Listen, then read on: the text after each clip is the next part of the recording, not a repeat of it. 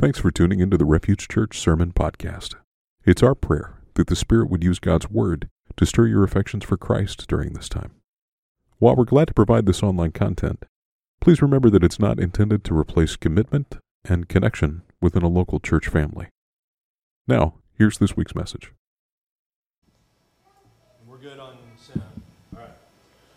I think you're good. Say something to make sure. Good morning. All right. Well, good morning, Refuge. Like Trey said, my name is Boone. I'm the lead pastor at Woke Bridge Community Church in Ferguson. Kids, elevate. I'm sorry, I don't want to put that on you. Elevate kids and EGC. All right. I'm so terrible at that. You are? Yeah. You really are. Yeah. Well, I apologize on behalf of y'all's pastor. I'm sure I'm not the first person to stand behind this podium and have to do that, right? Well, I'm glad. Thanks for the invitation, Trey, and thanks for everybody who I had an opportunity to talk to this morning. Thanks for welcoming me into your space. Thanks for welcoming me to be a part of your worship celebration. I am excited to be here. Like Trey said, me and him been rocking for way over a decade, and typically we don't get the opportunity to be together on Sundays because we're both working on Sundays. But today I get to be here to experience and to celebrate what the Lord is doing at Refuge, and I couldn't be more excited to be here. Why don't we give Trey and the leaders here a hand, because they're doing amazing and awesome work. I bring greetings from my church family back home who is about to get started real shortly. I want to show you a picture of my family. This was just from a couple of months ago. As a matter of fact, we were celebrating my wife's 50th birthday, and it was a beautiful time for our family, because on this day of all days, two of my adult children came and worshiped with us on that Sunday. One who lives out of town came in town to be with us on Sunday. So on this picture, you'll see it's my wife, Tequila, and I. And if that's a hard name for you, we call her Quee. Everybody, can you say Quee? We call her Quee. And my oldest, Sean, who actually goes by Sean. That's the first time I ever heard Trey say Sean, and we'll have to have a talk about that later. I don't know where that came from. But that's my son, Sean, who's 30, my daughter, Shay, and then my daughter, Ashanti, who's a freshman in college, and my daughter, Sanaya, who's a freshman in high school. There's one child that's missing from the photograph, our 33-year-old daughter, Shanae. She wasn't in town for the celebration. And that's a great picture. It was a great day. We went out to brunch after service.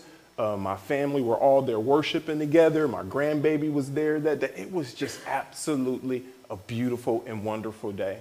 But just like all pictures, all family photos, there's certain things that this picture doesn't show. All right? It just doesn't show. It doesn't show that me and my wife, though we've been married now for 22 years come September, 22 faithful years come September. I know it's been 22 faithful years for me. How about you, Quee? Can't lie in church, right? But what it doesn't show is that we are, in fact, a blended family. So she came to the marriage with Shay, who's 30. I came to the marriage with Sean, who's also 30. They're 2 weeks apart. And I also came to the marriage with another daughter, Shanae. What the picture doesn't show is that my children that I brought to the marriage, I had my very first one at 15 years old. So you can do the math, and you'll come up with the right numbers. I was 15 years old when my first daughter was born, 18 years old when my son was born. As a matter of fact, the earliest, most vivid memory I have as a child was when I was around 5-ish years old, and I had to go see my mother in Dwight Correctional Facility for Women. The first vivid memory I have is going to see my mother in prison. Little did I know that that moment, that experience, that memory, that time would shape the remainder of my life in some very traumatic ways. As a matter of fact, my mom went back to prison again when I was about 15 years old, and it was at that time when all hell literally broke loose in my life, and I went completely insane. It was the fear, the helplessness, the hopelessness, the the doubt that anyone could ever love me, the doubt that I could ever do anything productive in this world with my life. That's when all those seeds were sown. It was that time when I got heavily involved in gang activity and drug trafficking, and I did womanizing and all the like. As I told you, I had 2 kids by the time I was 18 with a terrible reputation, a drug dealer, a gangbanger, and shortly after, I would find myself in jail. It was there where my son, Sean, came to see me around about the same age.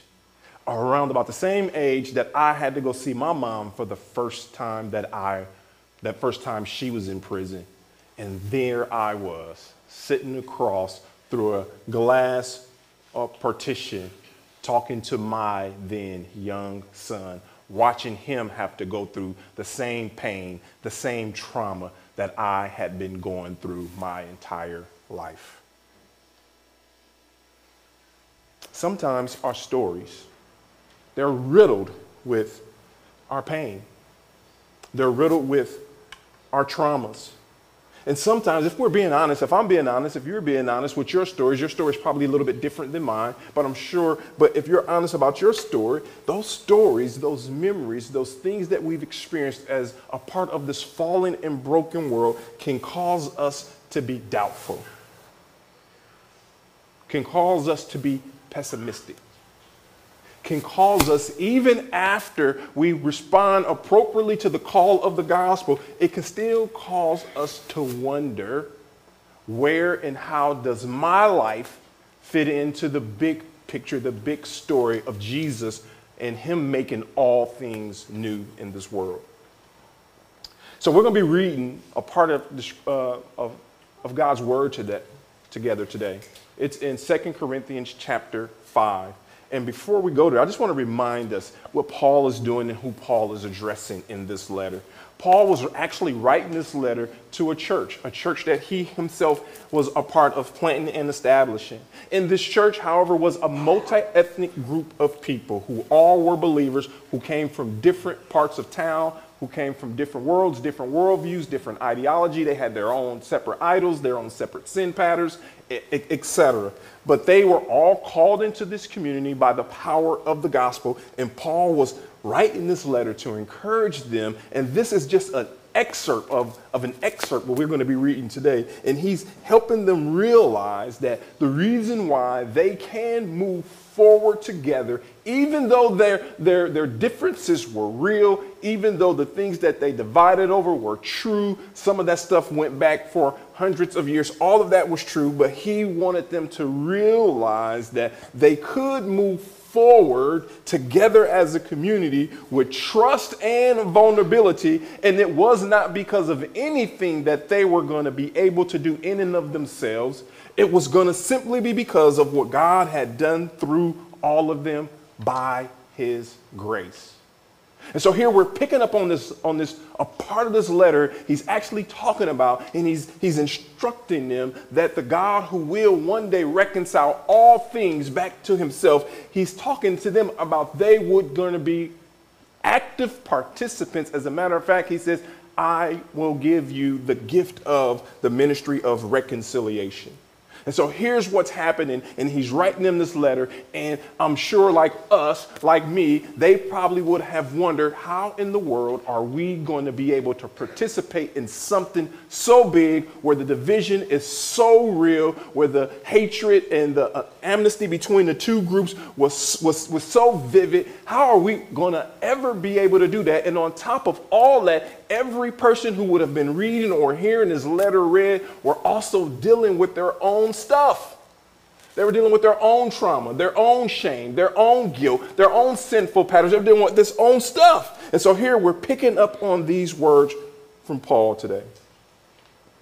And I hope that this will be relevant for us all. And before I read the scripture, I want to frame the rest of our time together around this question: does following Jesus matter? Does following Jesus matter for me and my own story? Does following Jesus matter with me as I participate in the ministry of reconciliation as believers in Jesus Christ? Does following Jesus matter? Can my following Jesus really make a difference in a divided, hostile world? Can my following Jesus make a difference when I go to have conversations with my family and the topics of politics come up? Or at work around the coffee table? Or at the dinner table when we're having these conversations cross generations? Does following Jesus matter? As you, as we are struggling day in and day out with the reality of what sin has caused and what sin has cost us. So let's pick up right here as Paul is writing his letter. And again, this is just a small excerpt from the letter. And I'll be reading verses 14 through 17 in 2 Corinthians chapter 5. And it says, "For the love of Christ controls us, because we have concluded this, that one has died for all. Therefore, all have died. And he died for all, that those who live might no longer live for themselves, but for him who for their sake died and was raised." Verse 16, "From now on, therefore, we regard no one according to the flesh. Even though we once regarded Christ according to the flesh, we regard him thus no longer." Another one, "Therefore, if anyone is in Christ, he is a new creation. The old has passed away. Behold, the new has come." Does following Jesus matter? For the time I have remaining, I want to hopefully point out two observations from this excerpt in this letter to the church in Corinth that I believe helps us answer that question with an astounding yes. Following Jesus does matter. The first observation I want to make from the text is I want us to be able to see together the reason why it matters. One reason why it matters is because Jesus restores his people. Jesus restores us. Jesus restores me. He restores you. He restores communities. He restores places. But Jesus, more importantly, he restores his people. Right there in verse number 17, it says, "Therefore, if anyone is in Christ." Now, theologians have used this concept called union with Christ to try to explain part of this, which simply means that as believers, people like us that have been called out, and if you aren't a believer, you wouldn't consider yourself a Christian this morning, we just first want to say, I am glad you're here. If you're in this room or if you're watching, we're glad that you are here. We're so excited that you trust whoever invited you enough to be here or be watching today.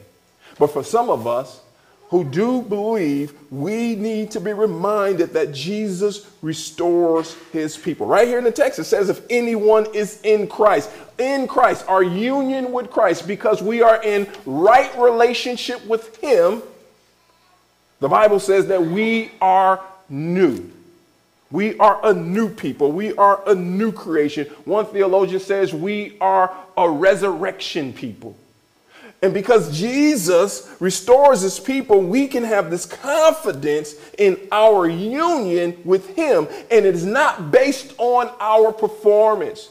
One of the things that blows my mind, that gives me comfort, that gives me joy, is to be reminded constantly and over again that Jesus loves me apart from my performance.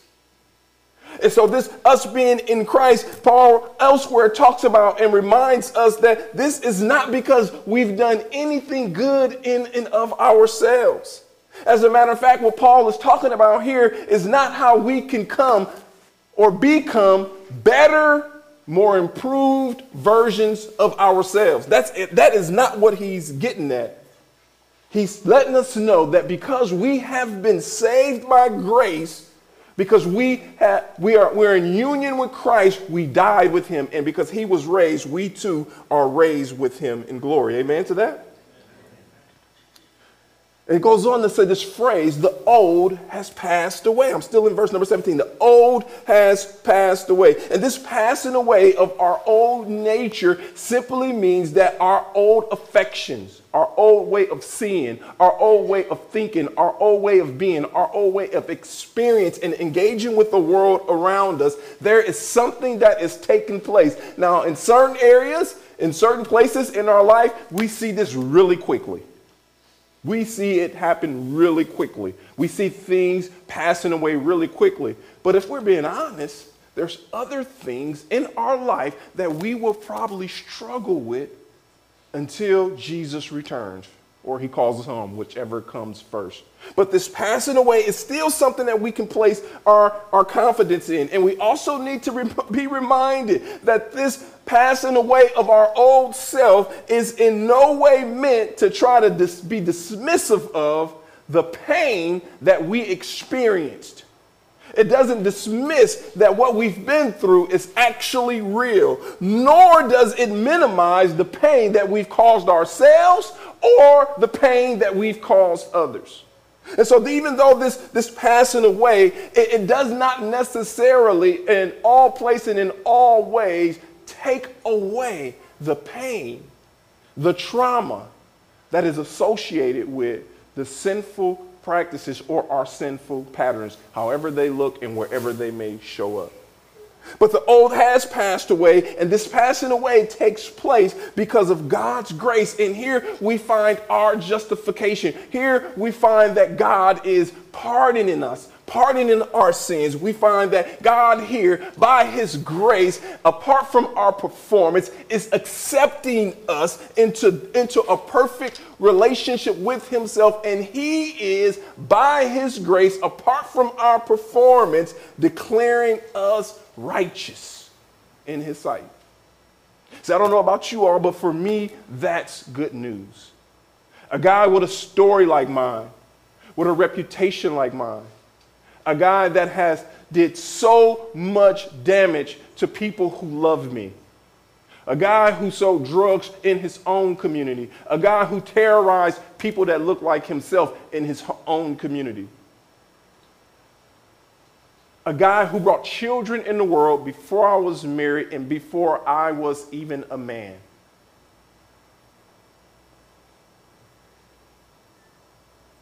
But that's why this is such good news.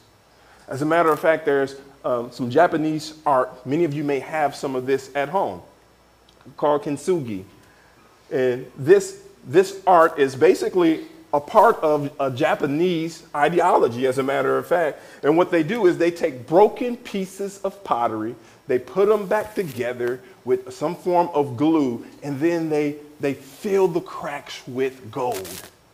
And so in this practice, what they're doing is, with this kintsugi is, and what it literally means, golden joinery, what they're actually doing is taking things that were broken that otherwise would have been cast out and discarded, otherwise would have been useless, and they put them back together, taking careful time and attention and diligence and skill, putting them back together. And they just don't stop at just putting them back together, but they overlay it in some cases with gold. Where the cracks were, where the breaks were, they overlay it with gold, making it even more beautiful and more valuable than it was before.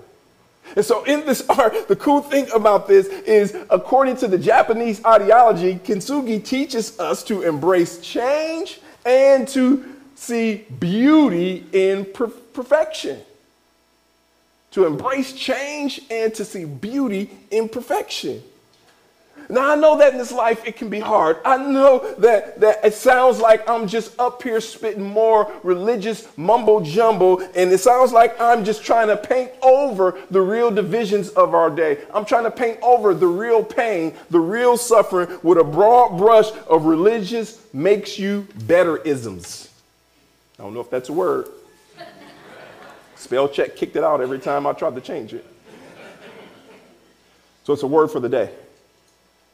But I think one of the things, though are going to disagree with a lot of the ideology behind this, one of the things Kintsugi helps us is to appreciate and to reflect on broken pieces in our own stories, in our own families, in our own lives, to have a closer look at and reflect on these broken pieces and to appreciate the care, the attention to the detail that is paid to something that was given up on, something that was trash. And for me, this points to the reality that God, the God of heaven, the creator of the universe, he takes his time personally, and he is willing to take the time, the care, give us the attention that we need. And it is a God who is willing to invest in his people, the broken pieces of our lives. Put them back together. But instead of using glue and gold, he uses something even more valuable. We're held together by the very blood of Jesus. And so all of us, broken in different ways, some in more pieces than others, we can take confidence and we can find refuge in knowing that God has done something beautiful with us. And we no longer have to look in the mirror of shame and guilt. We no longer have to look in the mirror of our stories and our origin stories and feel so bad. We can look and say, God is doing something beautiful here. He is making me new. Does following Jesus matter? Yes, because Jesus is a God who restores broken people. He's a God who invests in broken people. The next observation I want to make is Jesus not only restores his people, but he renews his people as well. So there's this restoration that takes place where he takes the old and he allows that to pass away. But it don't stop there. He does something even more. Not only does he putting us back together for his glory, but he's also renewing us so that we can be active participants in what he is doing in the world. How awesome, how humbling, how exciting, how challenging is that to know that God uses broken people like me. He uses broken people like you. We look at in the verse when he says, behold, make him draw our attention, right? In verse 17, he says, the new has come. As a new creation in Christ, your life is being transformed. You are no longer bound to the sinful patterns of the past, but instead you are empowered. We are empowered. I am empowered to live a holy and a righteous life through the empowerment, the transformative power of the Holy Spirit. This newness that we all get to participate in and experience is one of the ways that God has chosen by his sovereign grace to bless the world around us. So does following Jesus matter? Absolutely. Not only does God restore us to being better than what we were before, not better versions of ourselves, but he also renews us. He makes our hearts new. He changes our affections.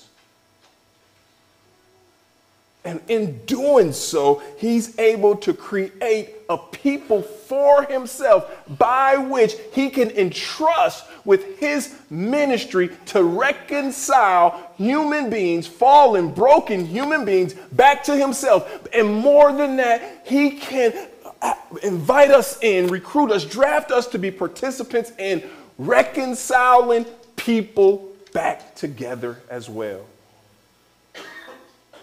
And so us following Jesus is more than just for ourselves. It's more than just for us to have victory over our own sin, but it is in order that we would be equipped so that we can participate with God in this beautiful ministry of reconciliation.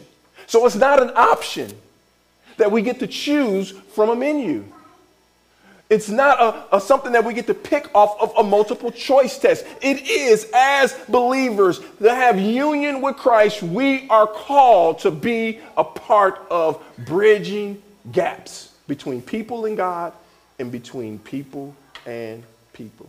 I don't know about you all, but the part of town I live in, divisiveness is real. As a matter of fact, I think it's fair to say in my lifetime, I'm 48 years old, in my lifetime, this has probably been the most racially charged, divisive time that I've ever experienced. And it would be one thing if that was just taking place in the world out there. But unfortunately, if I'm being honest, if you're being honest, we're being honest, it's taking place even in God's bride, even in the church. The church has been equally divided over these real hard issues. And we need to be asking ourselves the question, what does me being a follower of Jesus have to say about how I engage with the world that I'm a part of? Amen. I like what theologian and author Sean Boone says. I think he really helps illustrate this part of God's story really well. He says, the gospel creates new people with a new identity. Our identity is no longer defined by race, class, or gender. I like when he says that because he reminds us that our identity no longer is defined by the things that typically, normally, we're divided over. He goes on to say we are defined by our shared identity in Christ, an identity of a God that has restored and a God that has and is renewing us. This means, he goes on to say, we must be willing to reject the old patterns of sin and brokenness and embrace a new way of living in community with one another. I'm running out of time, and so I want us to look together at ways I think we should all be thinking about how we may respond to this part of God's story. And what I'll say next is not a list of things. If you do well, you'll be a better Christian. It doesn't work that way. What I'm saying next is not something that you need to do and add to your ever-growing list of how to become better. It's not going to make you a better person. It's not going to make you a better Christian. But I still think that as we live our life Monday through Saturday in the world, we should be asking, how does God's word transform us? How does God making us a new people? How does God inviting us to be participants in his reconciling work in the world? How does that show up in our everyday lives? It's easier for us to come together in gathered worship and sing. We all know the same songs. We know one another, we look alike, we think alike, we probably vote alike. But what happens when we leave this room? What happens throughout our weeks? And I want to just point out a few things, 3 or 4 things that I think we should be thinking about, we can be praying about as we think about how do we respond to this part of God's story. And the first thing is we need to all be reflecting intentionally, painfully, honestly and openly over our own stories. We need to be looking over our own lives. We need to do an inventory. We need to do an audit of our own heart. And sometimes that starts with us reflecting on our own stories. What does it look like? What does it cost you? When was the last time you took time out of your day to intentionally look into the crevices of your own heart and reflect on your story? And I think once we reflect on our stories and we spend some time doing this, and once we submit to the reality of God is asking us to do something about it, I think that leads to 2 things. One of the things I think it leads to is repentance.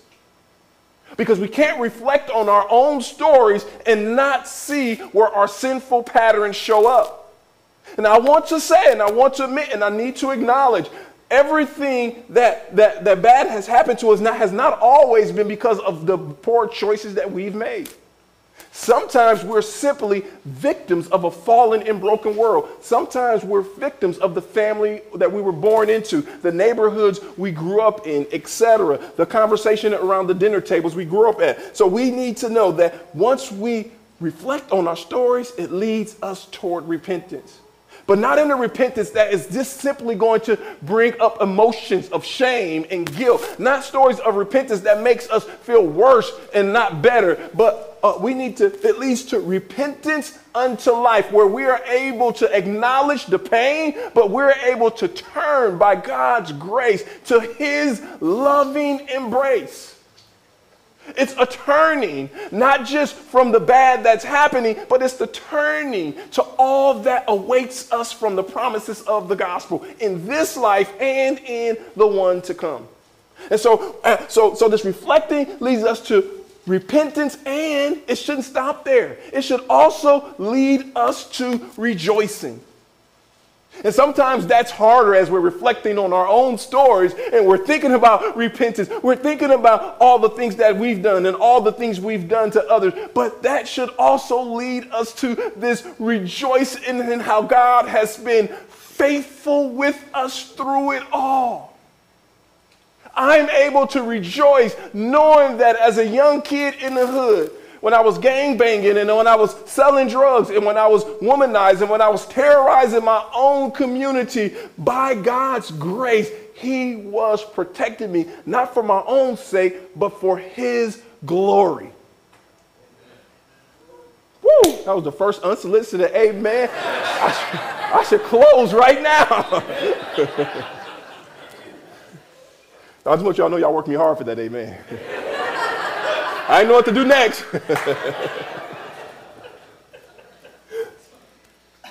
But this repentance and this rejoicing, we get to celebrate how God has been faithful in your story. So this repentance and this rejoicing, and I think once we do that and we spend adequate amount of time reflecting on our stories in repentance and rejoicing on the Lord's faithfulness, that would allow us to do something even more beautiful. That allows us to rest in Christ and all the benefits we receive with our union with him. All the benefits we receive by what Paul said, if any person is in Christ. No matter if they're a Jew or a Gentile, if they're African American or Anglo, no matter if they're a Republican or a Democrat, whether they believe that in socialism or if they believe in capitalism, it doesn't really matter. He says if any person, regardless of what part of town you grew up in or what part of town you live in now, what high school you went to or what high school you can afford to send your kids to. None of that matters. He says that we are all new in him and we get together to rejoice in that reality. It is that ministry of reconciliation that brings this kid from the hood with this jacked up story and this jacked up past into a family. We're family, y'all. Y'all my people.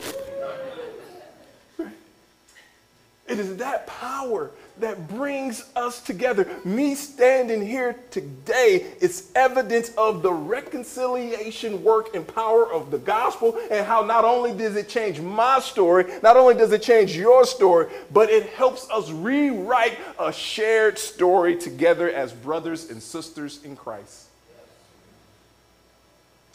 There's a song, hip-hop star Meek Mill. One of my favorite songs, this song is actually in my workout playlist. The song is titled Oodles, Noodles, Babies, or something really close to that.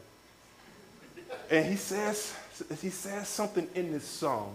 Every time I hear it, it's a reminder of what the Lord has done and is doing in my own heart, my own story, in my own life.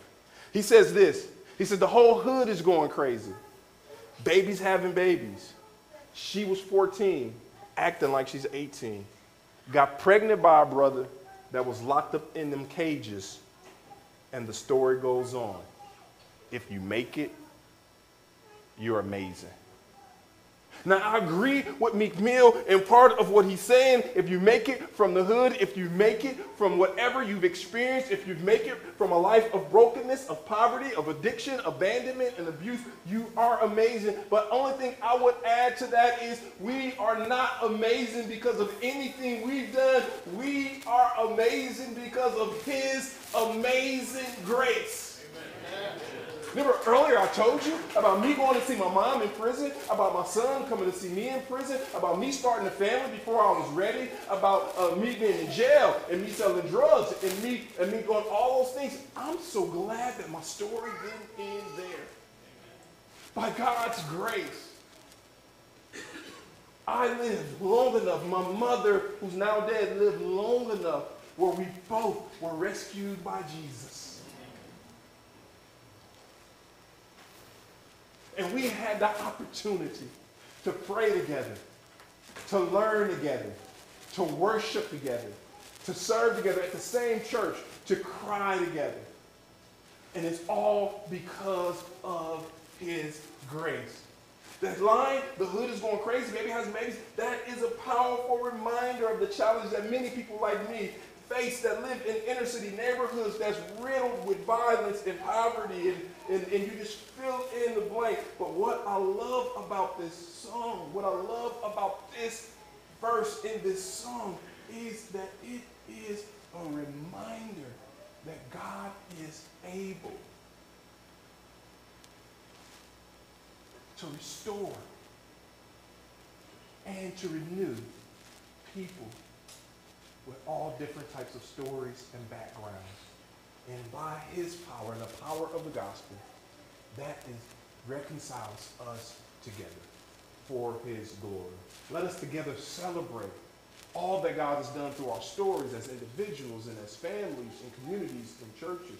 But let us celebrate more how God has invited us all to be a part of rewriting a new chapter in the history of the American church, where we're no longer divided by ethnicity. We're no longer divided by social economics. We're no longer divided merely by zip codes, but we are united in Christ in all that he accomplished.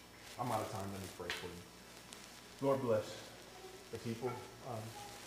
Today, your people that came to hear from you. I pray, Lord, that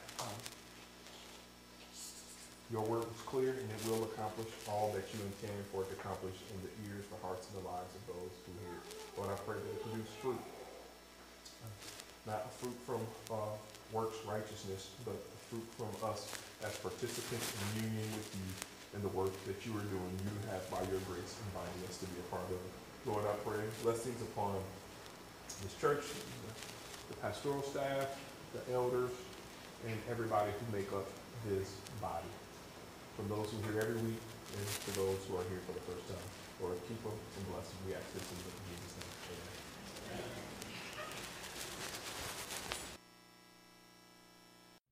Building our identity in Christ for the sake of the world. That's the mission of Refuge Church. For more information, visit us online at seekrefuge.net.